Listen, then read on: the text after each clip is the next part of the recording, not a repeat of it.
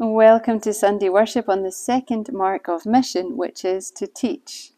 Last week it was to tell, this week it's to teach, nurture and baptise, otherwise known as discipleship. We explore this with Paul and Lydia, cast our minds back to Peter and Cornelius, and see threads throughout Scripture. Teach and tell are different yet related, obviously. At the heart of the message today is that we're all teachers and learners in the faith, but perhaps at different stages of learning and maturity. However, no one has all the answers. Thank you to Lisa for the reading today, and I hope that you enjoy the reflection that follows, that was given on Sunday the 22nd of May. Today comes from Acts 16, reading from verses 9 to 15.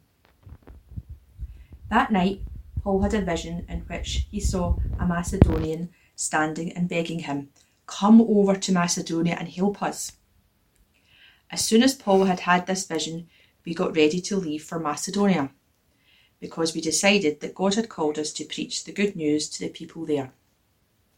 We left by a ship from Troas and sailed straight across to Samothrace and the next day to Neapolis. From there we went inland to Philippi, a city of the first district of Macedonia. It is also a Roman colony. We spent several days there.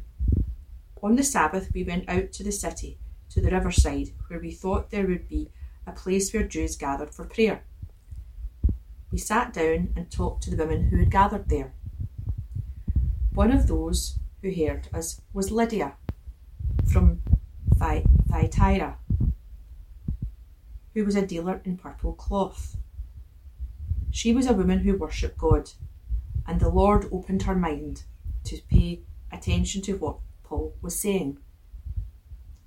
After she and the people of her house had been baptized, she invited us, "Come and stay in my house, if you have decided that I am a true believer in the Lord."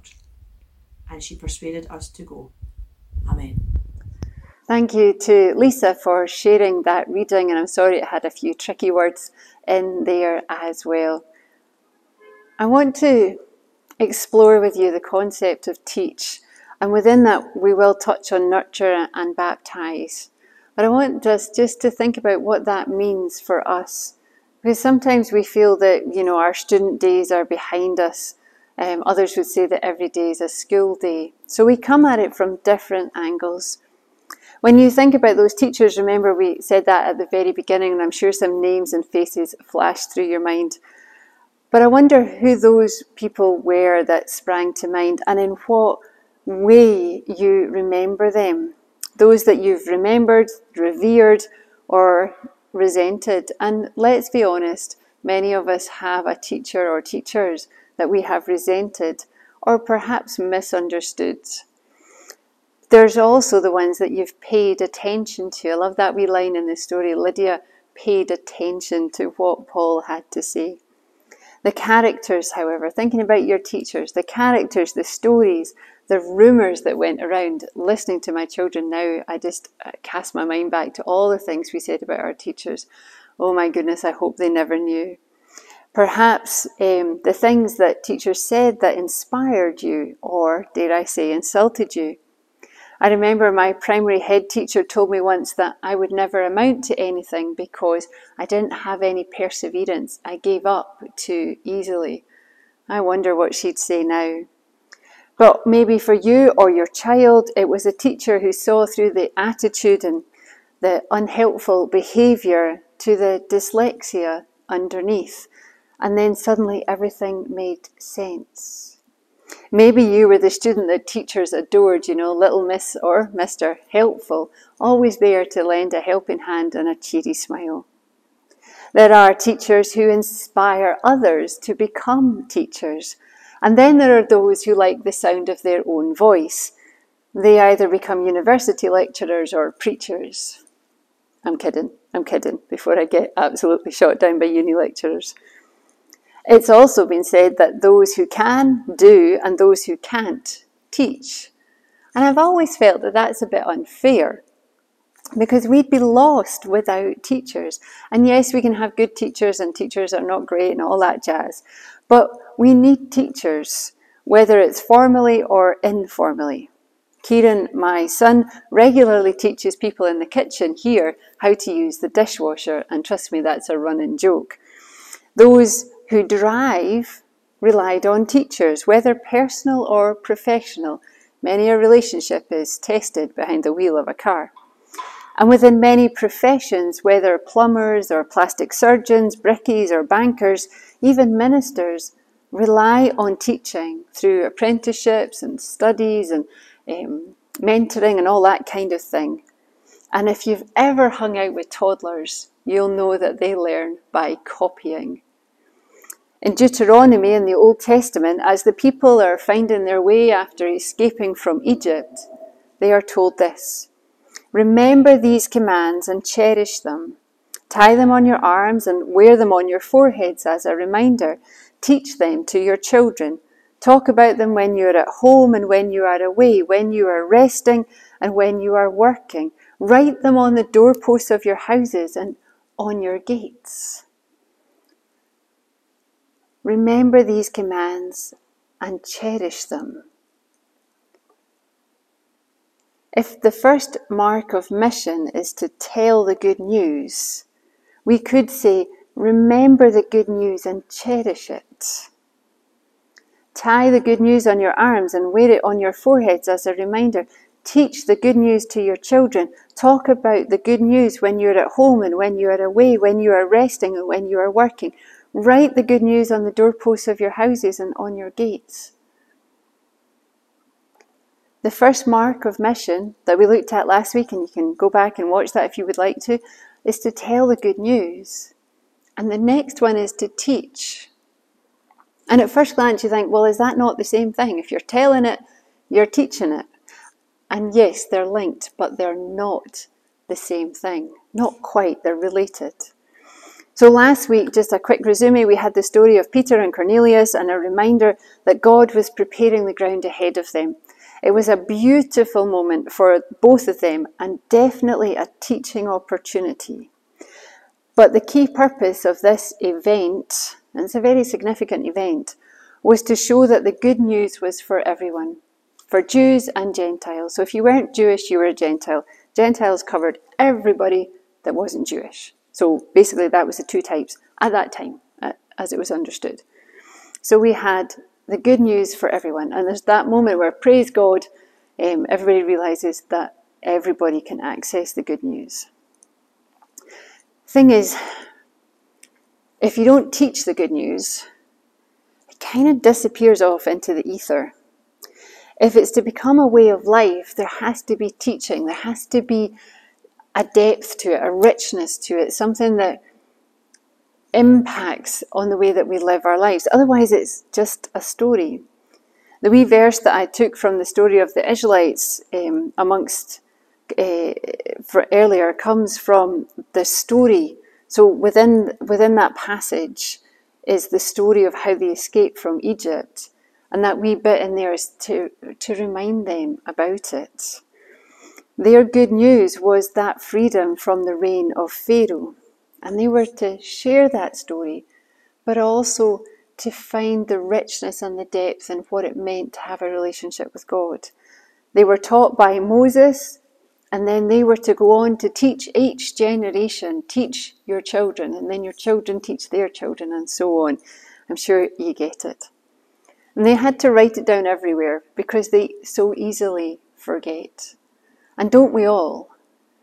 Most folks, and I know this, I totally accept it, I'm not even sure I would remember it all, wouldn't remember what we've taught or preached in the church over the last 5 months, say, since the turn of the year. Because sometimes, unless something is being constantly taught, it kind of goes away. I mean, I used to be able to hold a conversation in German or even do algebra. I can't do that now. I learned how to touch type and I can still do that because I do it constantly. Even the sign language that I learned, I have forgotten because I'm not learning, I'm not relearning, I'm not using it. And that's how it is with faith. We can hear the good news. We could even accept the good news and say, I believe in God.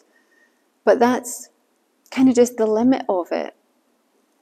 This second mark of mission pushes us to engage, for it not just to be something that kind of just sits there, but something that is interwoven throughout our life, throughout our understanding of life, and that relationship with God. We need the good news. Absolutely. You need to know what you're engaging with in the first place. So it's like the seed. And Jesus speaks about the sower and some of the seed landing on the path. And that's what it's like if we hear it and we go, yep, yeah, I get that. But it just gets trampled on and forgotten about. So the story that I chose for today is really just to help elucidate the point between hearing the good news and the teaching that follows from it. You see, Paul and the others went to look for others to pray and worship with, open as always to opportunities to spread the good news. Really, firstly, the best way to do mission is to find the people who are already open to God, because then you've got good soil, so to speak, to plant the seed. And we have actually explored this story previously, but I just wanted to pick up on the idea of teaching within this wee tale. The women were there already, and Paul engages with them. And we know that Paul is very open to the promptings of the Spirit. So we know, like Peter, that Paul is very open to God's leadership in his life. And we saw that in the wee story that came before he meets Lydia, where he chooses to go to a destination and the Spirit says, no, I don't want you to go there. And they're like, but we do. And the Spirit's like, no, you don't. So they don't go. And then in a vision, he learns he's to go to Macedonia, and so on and so forth. And he ends up in this part of the story with Lydia. Luke tells us in the story that Lydia worshipped God and that God opened her mind to hear what Paul was saying, because the good news was more than what Lydia had. Remember, if God has prepared our hearts and minds, if we're open to his gentle touch, then we are more receptive to hearing and being able to accept the good news of Christ. Sometimes what the church needs to remember is that we need to go out to where people are rather than expect them to come to us. But we know that. So anyway, going back to being teachable and having this openness to God, there is such a thing as a teachable spirit. Anyone who has had to try and homeschool their children at some point in the past couple of years will know exactly what I mean. Another way of putting it is you can take a horse to water, but you can't make it drink. And if there's any element of the lockdown that was hard, really hard, it was homeschooling. What I want to reassure you, therefore, today is that learning is ongoing in the faith. None of us, when we say statements like, I believe in the Lord Jesus Christ, or if we pray and say, Lord, I don't know what I'm asking for, but I want you to be a part of my life, or there are so many different ways to make that kind of commitment or acceptance. You don't come out the other side of that as a fully formed Christian, like suddenly say, oh, I'd like to go to Germany, and like that you're fluent in German. It doesn't work like that. I really wish it did, but it doesn't. As a Christian, you start a journey. You don't arrive at a destination. It's a lifelong, into eternal life, long event. So no matter what anybody tells you, you don't know it all from the beginning, and I really don't think you know it all at the end either. And indeed, what we believe is sacrosanct in the early days, those things that we're like, this is what I believe and there is no wavering from this, might become more laughable in our mature years as we grow and get wiser. What we dismissed when we were new to the faith, that we didn't see as important, with experience and wisdom, we might actually embrace it. So we won't finish our journey the same as we started it. I mean, Paul, in another story in the book of in 1 Corinthians, I believe it is, he's feeling cross anyway with the church in Corinth, and he talks of them needing milk because they're not ready for solid food. And the idea there, and it's picked up in the book of Hebrews as well, is like a baby being weaned. And being a mother, I remember those days, where you gave them milk to start with and then you slowly moved them on to real food. But even when you moved them on to real food, it all had to be whizzed up and, oh my goodness, anyway, another story. In faith, it's sometimes a bit like that. We have to kind of take things in more bite-sized pieces. But sometimes we're in such a rush, we race ahead of God. And that's when our faith can feel fragile or weak. And we might hear Jesus say very gently, "O ye of little faith." Sadly, perhaps, too many of us in the church across the generations have neglected the teach and nurture element of our faith, thinking that once we leave Sunday school that then we're fully formed. So at 12 or 13, if you've grown up in the church, suddenly you're there. Really? We rely on Sunday sermons, we have this massive feast and then kind of starve ourselves the rest of the week. And that really works, perhaps, if the preacher's half decent and saying nothing. But the disadvantage is that you tend to get one perspective. If you listen to several different sermons and preachers on the same passage, you would get such a richer perspective. But also the risk is in the church that we've become very teachy in one direction. It's very, the minister does it, or the Bible study leader does it, or the youth leader does it, or, we're very specific about who can do it. And yet, we're actually here to teach each other. Church of Scotland, we do talk about ruling elders and teaching elders, so I get the title of teaching elder. But actually, I get taught a lot by the people round about me. And that's what I love in this story as well. Lydia takes the opportunity to teach Paul and perhaps keep him a little humble. It's really subtle, but there's a wee push in there from her. She's like, if you believe I have faith, you come and stay with me. And yes, it's a challenge, but it's also a teaching moment. Is Paul open to her leadership? And it's intriguing. It's rather like Peter and Cornelius challenging the religious and cultural norms of the day. And so do Lydia and Paul on this occasion. There are stern warnings for those brave enough to teach the faith in the Bible. And those who teach, who openly teach, must remain open to the promptings of the Spirit and be prepared to learn and mature as well. For example, there is no way I am the same preacher now as I was 17 years ago when I stepped out by myself from underneath a supervising minister. And so I say this quite openly. If you are to meet a teacher of the faith who tells you that they have all the answers and makes everything black and white, run a mile. All of us, no matter how long we have worshipped God, followed Jesus, or lived life through the Spirit, we are all still learners. We are still pilgrims. We are still on the narrow path, or as Paul might say, we're still running the race with our eyes on Jesus, who is the pioneer and perfecter of our faith. So yes, be confident in the knowledge that you are loved for who you are, and that there's no entrance exam to get into heaven, so nobody's going to test you on your knowledge.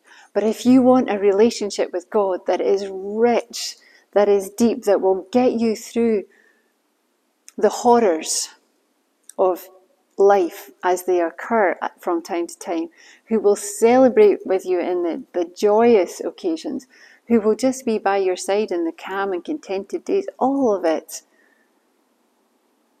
then be open to those who would teach. Have a teachable spirit. To know God more deeply, to walk with God more closely, is by far the greatest gift you could ever receive. You can't have my relationship with God.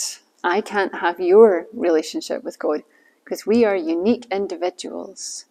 Just as any marriage or friendship is unique, so is our relationship with God. But we can learn from one another, just as I have learned from friendships with others and seeing how other people live.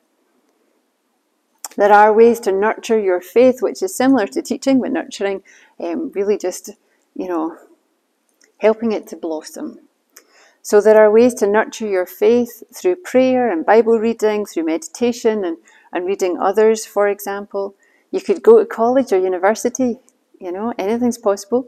But there are also opportunities to nurture your faith through worship, discussion groups, on or offline, getting involved in the wider life of the church. And I don't just mean meetings and committees and stuff, but how your church engages out with the community. And sharing the good news of God wherever you find yourself is definitely a learning experience that will help to mature your faith, your trust in God, and be aware of his faithfulness. But let me just mention baptism. Yes, I know it's really important, and I'm kind of just giving you a wee fly over it. But anyway, what of baptism? Baptism is an outward sign of inner belief or acceptance. For Lydia, for Cornelius, it was a public sign of accepting faith, a commitment with God, and a fresh start. In the Church of Scotland, we baptise mostly children because that's been the custom, and folks will say, can I get the wane done?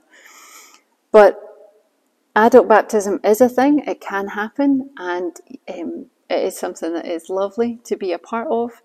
However, we're not allowed to double baptise. Once you're baptised, whether you were taught or as an adult. So we can't knowingly baptise somebody who has already been baptised. But in the church, we do have a public profession of faith, and that's where you make a commitment publicly before a congregation that you wish to be acknowledged, known as a follower of Jesus, and as part of that journey, become a member of the church and the rights and responsibilities that brings. In June, I'm going to be running a wee course called the ABC of Discipleship on Tuesday evenings, and it's just a wee 4-week course, and it's about teaching and nurturing your faith. And you can take part and join the church if that's what you want to do, or you can take part and it's just an opportunity to grow in your faith and meet others and discuss things. And you don't have to join the church. You don't even have to be a member to come. It's open to anybody. Obviously, for some folks, being able to be in the building isn't a thing, and perhaps we might find a way to do an online version if folks are interested. The material covers acceptance, belonging, commitment, and yes, discipleship, ABC of discipleship. And all are welcome, whether new or mature in faith, whether old or young. So as a church, we have a responsibility to care for the spiritual welfare, not just of our members, but for our parish. And because of the wonders of modern technology, even the definition of a parish is quite open-ended. A mark of mission for us, then, as a church, is how are we teaching, nurturing, and indeed baptising or welcoming new members? And I'm going to leave that hanging, because I think that's a challenge that we all need to face, no matter which church community we are a part of. And for Moncrief, we need to think about that too. It's something to consider as we build again after the pandemic and all that brought with it. Pray, ponder, and do it. And remember, none of us have all the answers. Only God does. Amen.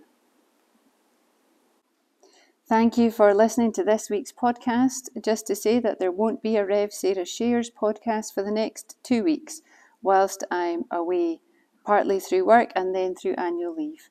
But worship will still be available online on YouTube and Facebook and on the telephone. I do hope that you'll return and ready for Marks 3, 4 and 5 that come into June. Thank you and God bless you.